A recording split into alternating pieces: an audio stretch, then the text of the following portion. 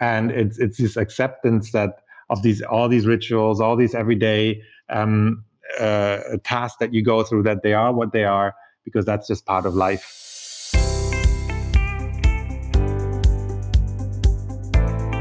You are listening to the Pretzel podcast from Creative Mornings Munich. I am your host, Marko Lindgren. We at Creative Mornings Munich organize monthly breakfast talks covering inspiring topics in the creative community and life in general. This podcast brings creative inspiration and the stories of our speakers closer to you in your ears.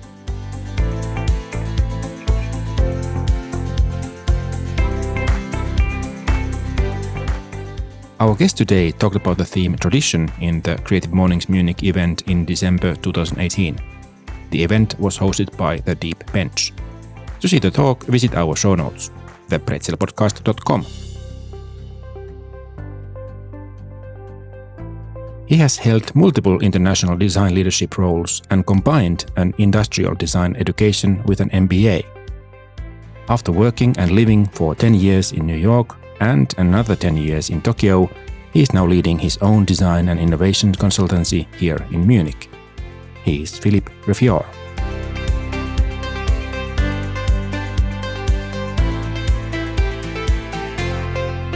Tradition is the building blocks of culture. Traditions are the actions, interactions, the rituals that we have in our cultures to form culture. And obviously traditions help us to formalize things. They help us to basically reduce the cognitive load when we think about things, because if we do things because it's a tradition, we don't have to every time challenge it in our head. We just do it. So it's kind of the automated, if you want, the automated building plan that we have in our heads for our cultures. And the reason why I was interested in it is what it means to me specifically due to my background, having lived abroad for quite a long time. I'm very interested in how culture influences innovation, or innovation is sometimes this buzzword, but it's more the openness to change and in a society, and how these play together. And I really am fascinated by the subject, and on first-hand observed that there's a big correlation or a big connection between these two topics, and that's why I was very excited to be able to speak about that. You already mentioned that kind of individual level of tradition, but you also talked about social level of tradition. Right. What would you say about that? So yeah, if I remember correctly, I did focus mainly on the social level, right? Traditions that you have in a society that kind of bind together the society and keep it together. So that's actually what I've been talking about the most, and I talked about it based on my background. I've lived in the US for 10 years, as well as in Japan for 10 years, and obviously I am German and grew up here and now live here again. So for me, it's always these three kind of cornerstones where I get my where I'm interested in and have my experiences and compare. Yeah. So you mentioned about the German tradition, and that's efficiency. And then what's an interesting point of view, how it could be even like a counter creative, a challenge for this kind of a creative process. How do you see it now? Well, that was kind of I think in my talk, that was kind of a cheesy icebreaker joke to talk about that when you are German and you go outside of your country, that's kind of the first or one, maybe the second after beer and sausages or something that you hear about is efficiency. And but what that means to me is, and what I learned is that we in Germany, we look at culture and traditions as a very solidified issue. So we think we have a set of traditions and we have a very solidified German culture, and we are very let's say, if something challenges this solidified set of rules and traditions, we really examine it very closely to see if it's an improvement or if it's worth adapting to. So if you translate that towards the idea of innovation or change, it makes us a little bit hesitant to adapt something new, because we are, I guess you could say, quite happy with what we have and what we've built in this country, and so everything that comes in new is has to go through a very filter, a very tough filter of examination and challenge. Yeah, but I have to say that I also have met this kind of engineering mindset versus artistic mindset conflicts elsewhere. It's not only in Germany. It's more like how people maybe see world and how what makes them feel comfortable and safe. No, definitely, and that's so. First of all, everything this is very subjective from my point of view, and being German, that's obviously where I put a lot of focus on.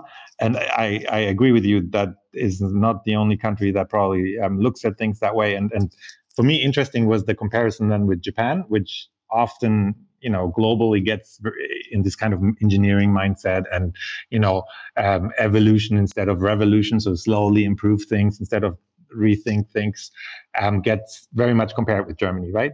Japan and Germany, and that leads us back to really the topic of tradition and in a broader sense culture. Because my experience I lived in Japan for 10 years is that there's a belief baked into the culture that everything is temporary and everything gets replaced. So nothing is eternal. Change is part of life. And I think in the talk, I used the example of that, also very, it's a bit of a cliche for outside of Japan, but this tradition of hanami, this flower watching. So that's the couple of weeks or days around April when the cherry blossoms bloom, and basically everybody goes outside and has a little party underneath the cherry trees, and from a first point of view, it is what it actually is. It's a little party with friends or coworkers, and you get drunk and eat some good food, and it happens to be outside under the cherry tree. But where it really comes from is this idea of that cherry blossoms, that they represent this kind of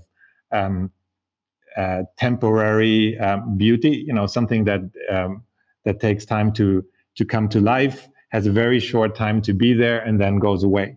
And that's kind of a philosophy that you see a lot in Japan in different aspects. And also when you talk about, then again, again, from my point of view, when you talk about innovation and design, the acceptance of to something new is much bigger, and the acceptance to drastic changes in everyday life, if it's for some good that you can imagine, is much more there than I see it in Central Europe to be there.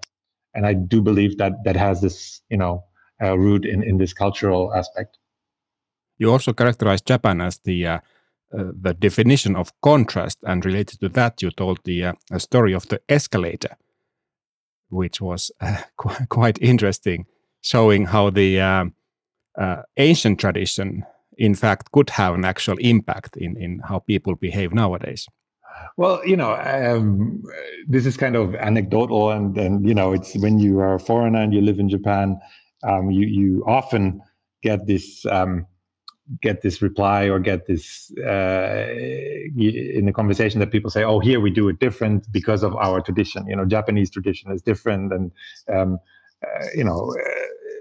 than all over the world." And so it's absolutely not Asian tradition. It's very much Japanese tradition. So they see themselves as as very different there, being an island and being for such a long time really closed off to the rest of the world. And one story that I always liked is this idea that people, there's always like some connection to the past and to Japanese tradition, and it comes up in conversations. And one story that always comes up is this idea of on the escalator, that I'm not sure if I get this right, but compared to Osaka and compared to Tokyo, on one side you stand on the left and walk on the right, and in the other city it's the opposite. And the explanation always is that it's out of tradition, because one city was more warriors, they had a sword on their side, and the other one is more merchants, which had a bag of money on their side. And on one side you have the sword, and on the other one the bag of money. So depending what you want to protect, that's the side you stand on. But if you think it through and you think about this history, at one point you realize, well, that's quite a while ago, and escalators haven't been around for that long. So for me, that's always an example how everything, even the most modern almost like fashionable things that pop up get often tied back to culture and to the past. Yeah, they have a fascinating story to put them, and then it's also easier to wrap. I mean, we wouldn't be talking about the differences. We are not talking about how people stand on escalators in München, but we talk about how they do it in Osaka and Tokyo because of this story and the connection to the. Exactly, and I think in the sense to tradition and the idea of the topic of tradition, it shows how tradition is be kept alive, and it's still moldable. And again, and this is my subjective opinion, but I do feel sometimes here that is not so much the case. It's a set of kind of it's a structure that is made and that is not supposed to be changed unless there's a really, really good reason to do that. Yeah, I think that also the stories themselves renew this connection to traditions. If you don't have those stories, then the tradition sort of flows away with time. Yeah, that's probably a very good point. Yes, I think and you have to always keep the stories alive and make them relevant for now, for here and now. Yes, I would agree with that. Then you also this quote, how you described or crystallized Japanese culture. You said that it's like a grateful acceptance of the banality of life. That was my impression, that it's like this very there isn't the belief that there's something bigger, and it's this famous also this when you talk about religion, how there isn't really a state religion in Japan, and so it's more that life from a Western point of view, it feels that life for itself is enough reason to be here. And it's this acceptance that of all these rituals, all these everyday tasks that you go through, that they are what they are, because that's just part of life, without trying to challenge it. Not to find like deeper meaning. Exactly. Yeah. Okay, but then you spent some time also in America, yes. In the United States. And I think that the interesting point you brought up, which is, I guess it's it's no news, but then since they have a young and creative culture, and there's new ideas coming up all the time and shaping things, but that also means, on the other hand, that the previous things might never find their fruition, or they never come to an end because the next new thing pushes them away. I can't say it better. So yes, I would agree with that 100%. So the focus on the now and the young, is so obvious. And it's for me, it was a total shock coming from a German educational system and going to basically it was an art school, but it is nothing. It's a college. Going to college level education in the States, where you see this focus of here and now, and you have all these clubs, and you have all these discussions, and you have to take classes on popular culture and on things that are happening right now, and you discuss them, and so it's you have a feeling that you are part of molding the culture, and I always put this as a contrast to the German, I don't think it's in use anymore, but it always made me smile when you hear people talk about music in Germany, and they make a differentiation between the entertainment music and the serious music. One being jazz and classic music and such, and the entertainment music is just it's just superficial, here to entertain you. But if you go to the States, it's the other way around. It's right. You can take classes on rap music and what the lyrics mean, and how this is relevant to today's society and such. And these analyses are going really deep and are part of the culture to form something new. But on the opposite, from a Western, from a German or European perspective, then sometimes it's you always jump on the next thing and you let the one before go. So from a very German point of view, that's obviously how do you get to something perfect, to how do you get the chance to really improve quality, to challenge, to evolve, if you just always change your horse and then go with the next thing, right? So I think those are the two sides of the medal.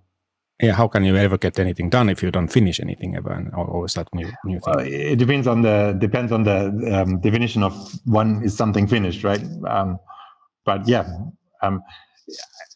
I find there's actually I don't know if I don't think I talked about it in my in this creative morning talk, but there are these cultural dimensions. There are some social scientists. Most of them are they are Dutch, that make these have made these models about cultural dimensions. How countries are different, and I always refer to the one of I think it's Gerd Hofstede, and he has this dimension of a long-term orientation. And there is, you have basically that's not a thing in the US, right? It's very short term. It's very it's all about like a shorter view. And while you have in countries like Germany and in Japan and most Asian countries, in China, I think it's off the chart, right? It's this long-term thinking and long-term planning that people are taught by culture to look at life. Yeah, it's like when talking about quarter. So American companies, most companies, a quarter means like 3 months. But for some family companies, the quarter might mean 25 years, and that's a quarter for them. So that's like a distance between the. Right, that's a little bit the how the financial markets are now. They are obviously that's an American. It's very influenced by the American system, and there you have the rules to, if you are a publicly traded company, you have quarterly reviews, and so yes, that really enforces that, right? And while when you are a family-owned company, I used to work at Panasonic for a while in Japan, and the founder of Panasonic, Konosuke Matsushita, who also was a very well-respected philosopher, he had a 120-year plan for the company when he started it. So there you see the kind of opposite poles of the approach. You talked about some of the American traditions, and you mentioned that the greatest American tradition is small talk, which is not necessarily understood so well in European context, or especially in Germany. Yeah, yeah. Actually, this is another pet topic of mine. I think diverse societies and younger societies rely on small talk, because before you really judge the meaning behind a message and really think about what the person is saying, you want to understand. First of all, you need to understand the person in general. So it's about tone of voice, it's about mannerism, and so on. And it's also assuming that you don't have so much shared meaning, maybe because you come from different cultures. So when I used to live in New York, people come from all over the world, but what everybody has in common is an opinion on the weather, an opinion on food, and when you wait for the elevator to say that, wow, this is really taking a long time. So it's these things that you take the smallest common denominator to have a conversations to basically get an opinion about a person, right? But if you come in a very homogeneous or if you live in a very homogeneous society like it is here in Germany, then you don't need that, right? Because you assume that everybody has this very common shared of values and experiences, and you jump right into these specifics, which can be, for people who are not used to that, can be very offending, right? Because you feel like, wow, you basically skipping step 1 to 5 and just ask me about things that I'm not willing to talk about before we haven't done the weather talk and we haven't done the food discussions and so on. Finally, something that came to me, it's similar to this small talk, is similar to the this hanami, the cherry tree watching, because they both share the similar qualities. Like cherry trees in Japan, they are useless because they don't produce fruit. They just produce this beauty, which then dies off. And so a small talk is also useless because it doesn't really transmit any real communication or information. It's or knowledge. It's just like enjoying that moment and keeping a sort of that spirit or social connection on. Which brings us back to your starting question, right? And or starting comment about efficiency. So it's this deep embedded belief that things have to have a result in the end, and if they don't have a result, they are useless. That's one way of looking at it, right? But you could say the experience was worth it, or the result. You define a result differently. So that I think that's a very big factor. And when we talk about the idea of being innovative or being open to change, then you sometimes have to admit that you do not know what the result will be or how good it will be, but you have to try, right? So you're open for going down different lanes and trying new things without believing yourself that you already can synthesize the outcome and therefore say good, not good, right? Which I think is very well known, that humans are horrible in making decisions without having tried something, right? So, but we still think we can always synthesize, oh, this is not going to work for me, that's not going to work for me, I'm not going to try that, which obviously creates a society that is less open for change and innovation than a society that says, well, maybe the experience is worth it. Do you see that, it's almost 2 years since your talk on Creative Mornings. Do you see there happening any change between then and now regarding this kind of acceptance to change or relation to creativity? No, yeah, I do. And I think, my experiences are from a couple of years ago. So I lived in the States, in New York for 10 years, and then moved to Tokyo for 10 years, and then came back, and I'm here for 5 years.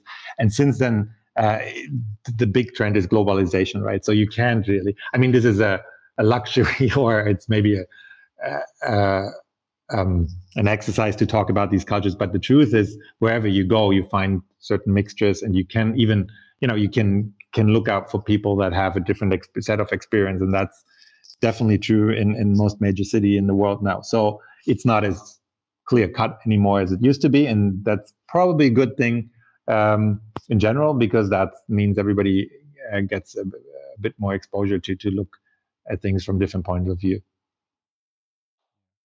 I have been living, I'm from Finland, I've been living here a little bit over 3 years, and what I noticed now is, because of this coronavirus, a clear change was happened, and now you actually are expected to pay contactless, and you are expected to pay not with cash, which was like last half a year ago, it was like totally the opposite. And that's, sort of the change was forced because of this new situation, and here people just adapted to it.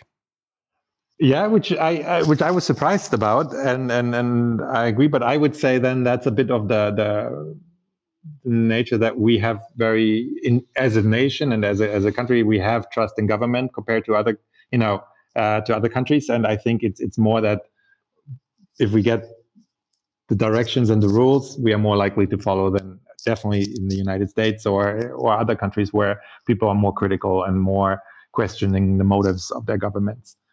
So I think that has a lot to do with it. So after your talk, did you get any feedback from the audience? Oh my God, this is so long ago. I do remember that there was quite a long set of questions, and just me telling a little bit more about my experiences. And I can tell you that I was a little bit nervous because there was a Japanese lady in the audience, and I was talking quite a bit about my experience in Japan. And it's always, as a foreigner talking about another country, you always worry, to offend somebody. So I remember myself talking. There was somebody who invited me to another talk then, and I think it was because you just talked about this.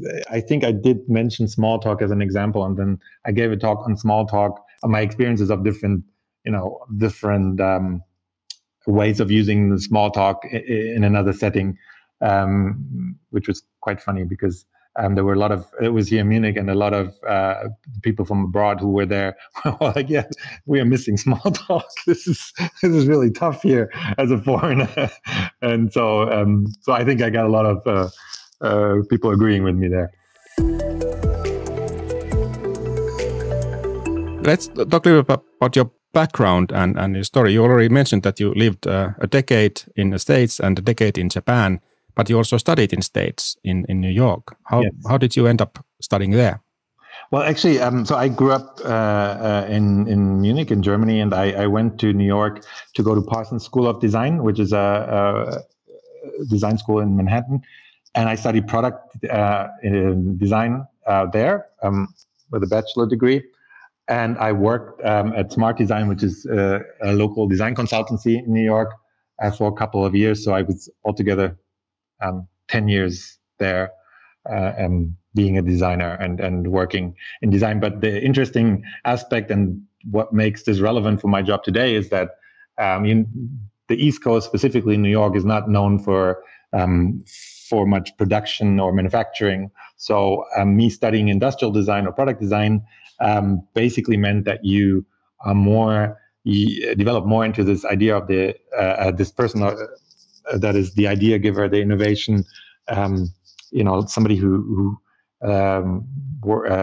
in charge of innovation processes and such, and not so much the physical product design. So my background always was more on this innovation side and not so much on the product design side.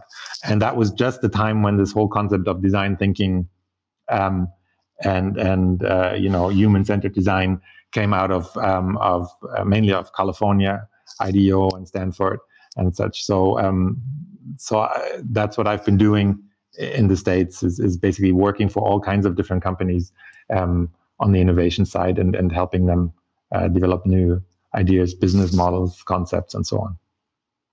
And after your years in Asia and Japan, you came back to München, sort of a triangle to the starting point, and you have a company here. What do you do?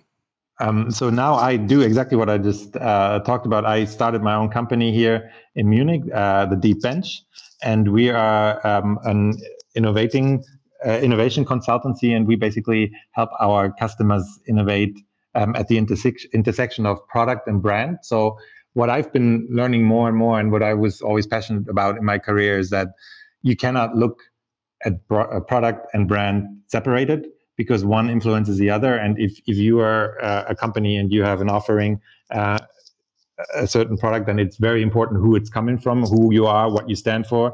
So you have to know, if you think about the next generation of that product, you have to know what the brand stands for and the other way around. So my business partner here, who is a brand strategist, and myself, we basically tackle the challenges always with both perspectives in mind. What would you say is the biggest challenge right now on your field? Well, I think the biggest challenge still is that people do not look at it as from a holistic point of view. That people get very quick, very deep into the detail, but don't understand that you have to look at things from a holistic point of view. What about how do you keep yourself up to date? How do you learn so that you are not left behind on your field? That's a very good question. I think we are lucky because we have an extremely diverse set of clients and therefore projects. So you learn in one project and can bring that knowledge into the other project. So you keep yourself up to date by working and keeping your ears open. Also, we are here. Work a lot with outside experts. So we are basically a core team here in Munich, which brings in the experts that we need, because obviously, there's a lot of different products out there, a lot of different companies. So if we need an industry expert, a certain expert on a certain design professional, so on, then we bring them in and work with them together, which gives us always the opportunity to study and learn through that collaboration. Okay, and then before our final question, still, how can our listeners to get in touch with you if they find it interesting or want to know more? Well, they can always send an email to hello@thedeepbench.com, the Deep Bench in one word, and we are happy for every feedback, every comment, every suggestion, or just a hello and the wish to meet up. So we're happy to get any feedback.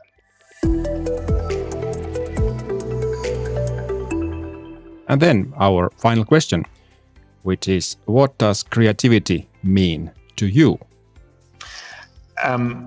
Well, creativity, I think, in general means to connect things that other things don't believe to be able to be connected.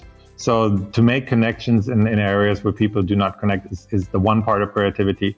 And the second part is very much to this topic that we talked about, is to know or to challenge things that other people don't think are even open for being challenged, right? To have an awareness that certain things are just because they're habits or traditions or whatever, still could be done in a different way. And I think that's always when you see successful new products, there's always a part where you say like, wow, why didn't I think of that? Or why didn't somebody else think of that? And mostly the answer to that is because people thought the way it was done before is the only way to do it. And so to have this awareness of being challenging the status quo is a very big part of creativity. Our thanks to Philipp and everyone at the Creative Mornings Munich team. This episode was produced and edited by me, Mark Lindgren at Huima Production. Our music was made by Sasha Ende. The additional sound was made by Winnie the Moog. You have been listening to the Pretzel, the Creative Mornings Munich podcast. Send us feedback by email to feedback@thepretzelpodcast.com. To find the show notes for this episode or to get new episodes right to your phone and your ears, visit thepretzelpodcast.com. Thank you for listening.